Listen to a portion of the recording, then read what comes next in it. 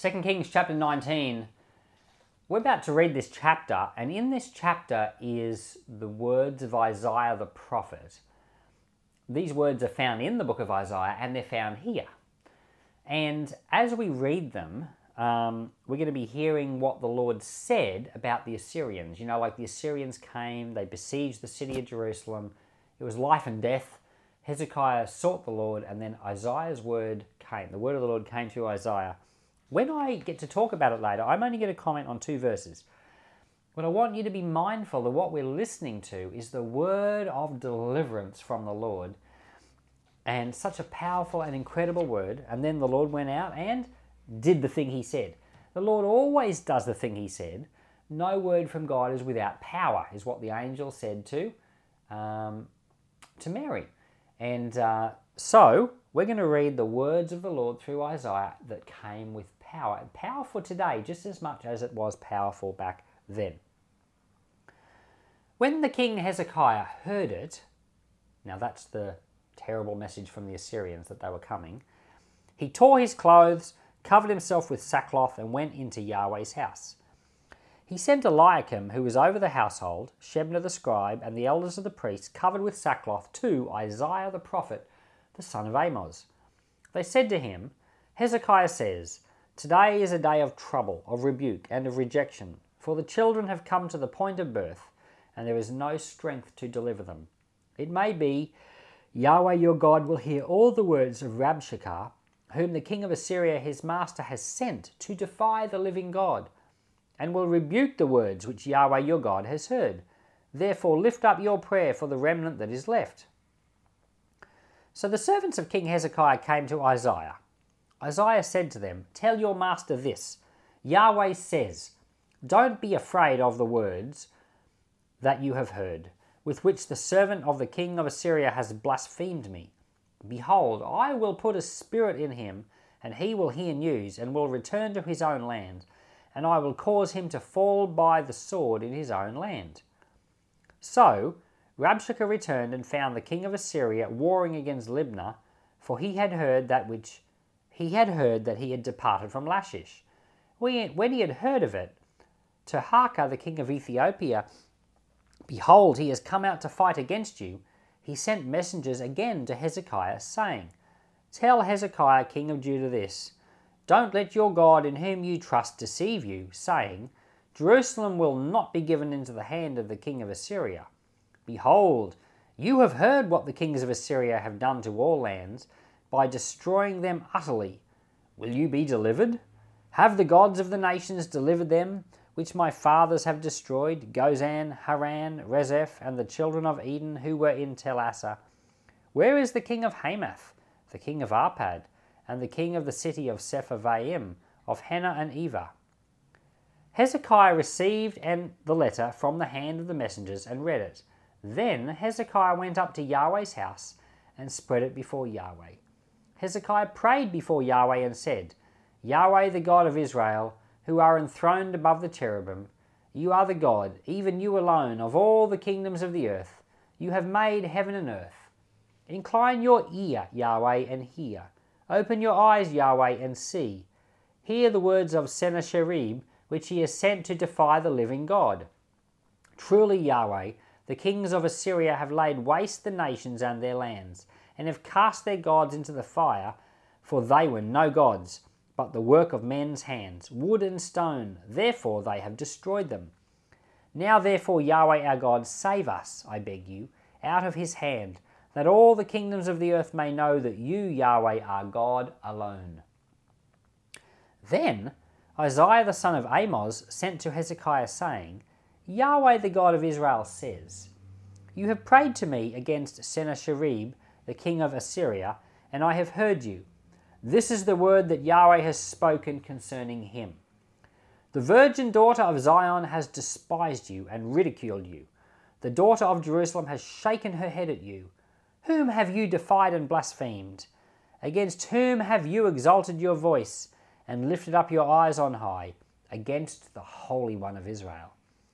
By your messengers you have defied the Lord, and have said, With the multitude of my chariots I have come up to the height of the mountains, to the innermost parts of Lebanon, and I will cut down its tall cedars and its choice cypress trees, and I will enter into his farthest lodging place, the forest of his fruitful field. I have dug and drunk strange waters, and I will dry up all the rivers of Egypt with the sole of my feet. Haven't you heard how I have done it long ago, and formed it of ancient times? Now I have brought it to pass that it should be yours to lay waste fortified cities into ruinous heaps.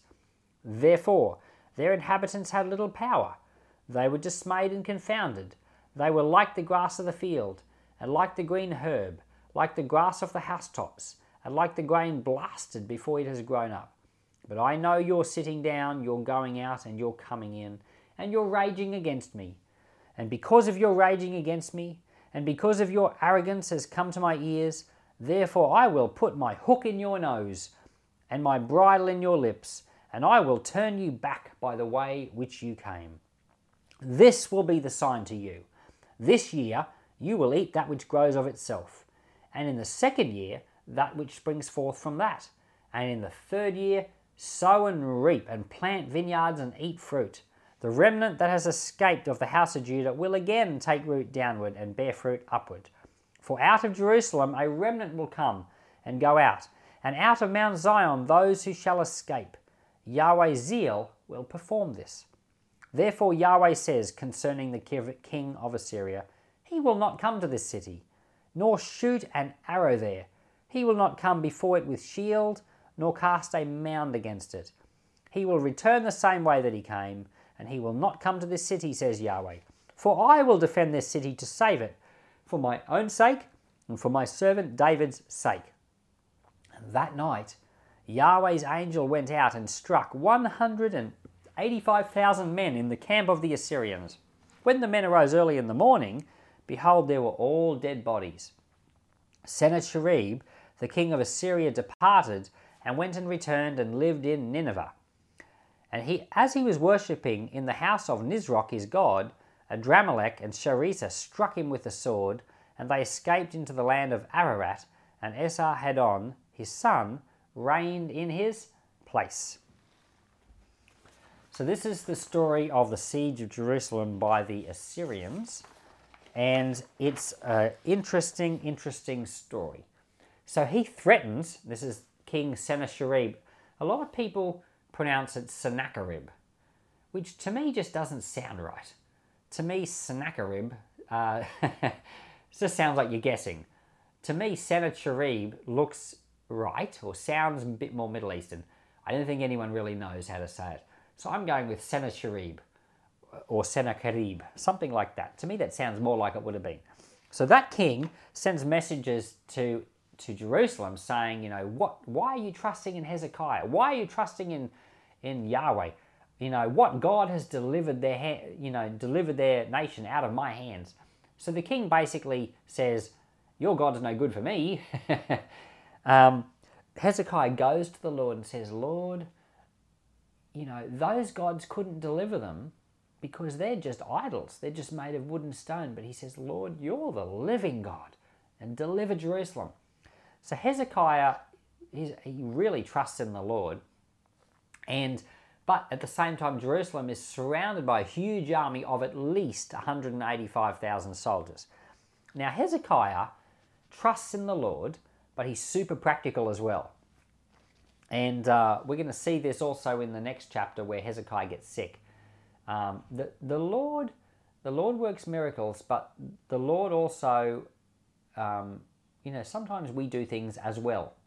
And so one of the things that Hezekiah did was he didn't just do nothing to prepare for this siege. He dug the most incredible tunnel under the city of Jerusalem in preparation for this siege. Now, this tunnel took a long time to dig, so he must have anticipated what was happening. And you'll remember at the start of, not this chapter, but the one before, that Sennacherib, the Assyrians, they were conquering Israel to the north, and they conquered the last king of Israel, Hoshea, and that siege of Samaria took 3 years. So in that period of time where the siege of Samaria was happening, Hezekiah is the king in the south, and he sees all of this. So he starts getting ready. He probably figures that they're coming. So he builds this tunnel, which is called today Hezekiah's Tunnel. And so there was this spring called the Gihon Spring, and you can go to Jerusalem and see the Gihon Spring. And the Gihon Spring just came up out of the ground. It was a fabulous spring which provided water for the whole city, but it ran down the hill and went out of the city. So what he did was built a tunnel to divert the spring back into the city, and that's, I'm pretty sure, the Pool of Siloam. You can go to Jerusalem today and go to the Pool of Siloam, and that's the end of Hezekiah's tunnel. And so basically he diverted the water back into the city, which did two things. It basically kept the water supply inside the city, so they had really good supply of water, which is what you need in a siege-like situation. But he also stopped the enemy outside the city from having any water. So when they came to siege the city, they had to get water from like some other place. And in my reading, I think it was like quite a few kilometers away that they had to carry water every day by donkey. Now, can you imagine carrying that amount of water for at least 185,000 soldiers? And I think the army would have been even bigger than that. That's just the amount that died. So this was a practical preparation for a siege. You know, he was making sure the people inside the city had a good supply of water, because if you could trap off the water supply, sieges will generally end within days. But if you can't, sieges can take years. And so King Hezekiah was preparing, but by denying them water outside the city, it meant they had to carry water from elsewhere. And I'm pretty sure in the Roman siege of Jerusalem, which happened, AD 70, they were carrying water constantly by donkey. There was constant donkeys bringing water the entire time for the Roman army. Like, there was a system to make it happen, but it was a big effort. And so this was what was happening here. Hezekiah was taking practical preparations. That tunnel, by the way, is fabulous. And it's like, if I had a bucket list of things I wanted to see in the world, this is like my number one on the bucket list. I want to go to Hezekiah's tunnel in summer and take my children there. Apparently, in winter it's freezing, but in summer, it's a pleasant stroll through water, like not ankle height, knee deep, for 533 meters under the city of Jerusalem. An amazing, amazing tunnel. And they started digging, apparently, from both ends. They dug from both ends and they met in the middle, and there's an even slope the whole way down, so the water can flow through this tunnel. And but they managed to meet. Now, how did they know? How did they know how to meet? And how did they get the angles right? Well, these are all engineering questions that we don't have answers for. Maybe someone does, but it's remarkable. And at the place where they met in the middle, there's an engraving, or there was an engraving on the wall that basically celebrated the fact that they'd met in the middle. Well, that engraving, I'm pretty sure, was chipped out by Ottomans, the Turkish, because Jerusalem was under the control of the Turkish Empire for a long, long time, like at least 500 years, I think. And so that particular engraving, which was in the middle of the tunnel, was chipped out, and it's in a museum somewhere, I think in Turkey. And but there's a replica of it there now, I believe. Anyway, that's my goal, is to go take my children to King Hezekiah's tunnel. And children grow up so fast, and it's a lot of money to go to these places. So say a prayer for me that the Lord will provide a way for me to take my children there, because I think there's nothing quite like seeing the Bible in life. You read the story, like this chapter, for example, how the Lord delivered King Hezekiah and the whole city of Jerusalem, and then going there and seeing, this is the tunnel that King Hezekiah built. Or, this is the, Via Dolorosa. This is the road where Jesus walked on the way to Calvary. This is the tomb where Jesus was buried. This is the city where Jonah hopped on the boat. There's something about being in the place. This is En-Gedi, where David fled from Saul. And so it's something that brings the Bible alive by seeing it. Now, fortunately, you can look at it all on YouTube too. And after this video, why don't you just type into YouTube King Hezekiah's tunnel and just have a look. It's very awesomely cool. So yeah, sure, I've showed my kids the videos of King Hezekiah's tunnel, but we want to go. And we will. One day, God willing. So in this chapter, Hezekiah prays, Lord, those other gods were not even real, but you're real. And he cries out to the Lord, and the prophet Isaiah gets that word from the Lord that we read. And I'm just going to take two snippets out of it. This is the first snippet, verse 29. The Lord said to Hezekiah, "This year you will eat what grows by itself, and next year what springs forth from that. But in the third year, sow and reap." So what the Lord was saying to Hezekiah was, you're in the city, you can't even get outside to grow crops. But this year, you're going to eat stuff that's growing out there all by itself. See, the Lord's looking after them. And the Lord said, next year, you're going to eat food that springs forth from that. But then in the third year, in other words, the year after next, you plant, everything's going to be back to normal. You're going to be sowing and reaping and planting. So it's a promise. It's a wonderful promise. And the Lord has given me this promise for church. He gave it to me for Mount Morgan years ago, and he gave it to me for peace as well. And it's a promise to believe that at the moment, which was this year and next year, the Lord's going to provide for us all our needs. But in the third year, we're to sow and reap. In other words, it's about the gospel. It's about believing that we're going to reap a harvest of souls, and there's a time coming for sowing and reaping. But now is the time for, the Lord's going to provide. He's going to provide new people as we need them in church. And but he's also providing all our needs in other ways as we focus on getting things back in order. You imagine King Hezekiah, he's had a nation destroyed by the Assyrians. He's got to focus on getting things back in order. He doesn't personally have time to go out and plant crops. But the Lord's saying, look, I'm going to provide your needs this year and next year while you get everything sorted out, but in the third year, you sow and reap. And so that's a process we're going through here at Peace right now. We're putting a few things, we're changing a few things, and we're not focusing on evangelism and except through our prayers, of course, and the Lord is bringing people along. But in that third year, we are going to sow and reap. It's a promise. Down in verse 32, I didn't write down the verse number. Later on in this message from Isaiah, the Lord said about the king of Assyria, he said, he will not enter this city, he will not shoot an arrow here. He will not come before it with shield, and he will not build a mound, I think was in your version, in this version. He will not build a siege ramp against it. So the Lord gave a promise that Sennacherib would not shoot a single arrow, and that's exactly what happened.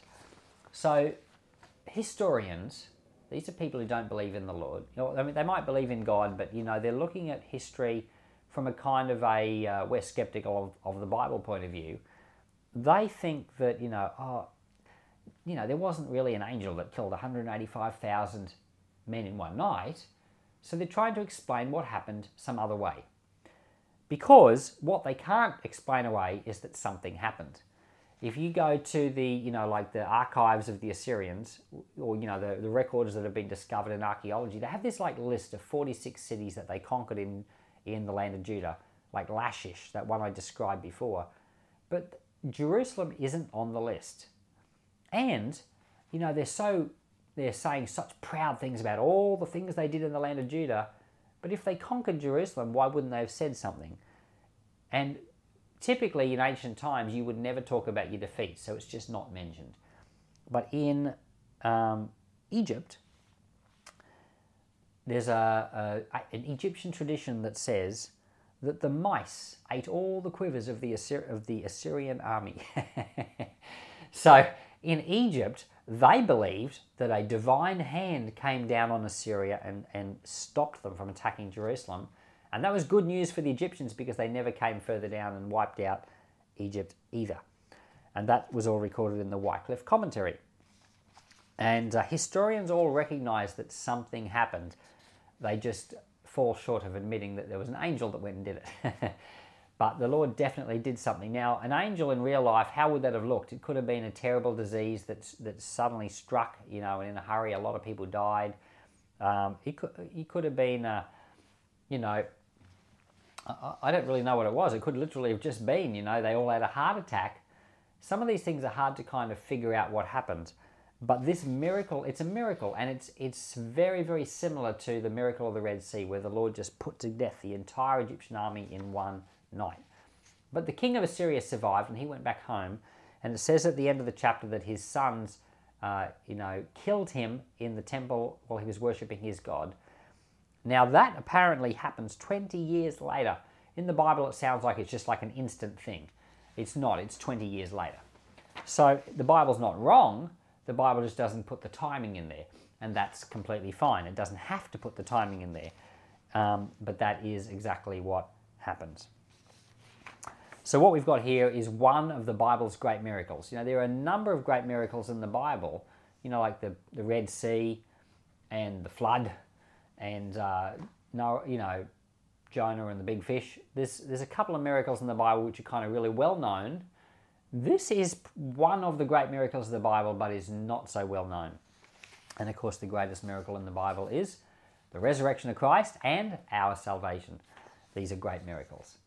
Lord, I want to thank you for King Hezekiah and his trust in you. And I thank you that it brought about a great deliverance. And right now, Lord, in our own lives, there are things we need deliverance from. There are, Lord, enemies that oppress. Lord, these are not people. Lord, these are the spirits and ways of thinking and people that have been influenced by the enemy against us. And Lord, there are things that are your enemies. Lord, things that the church needs deliverance from.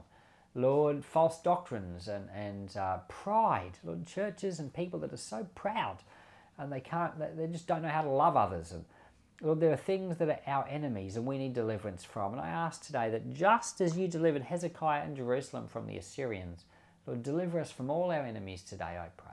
In Jesus' name, amen.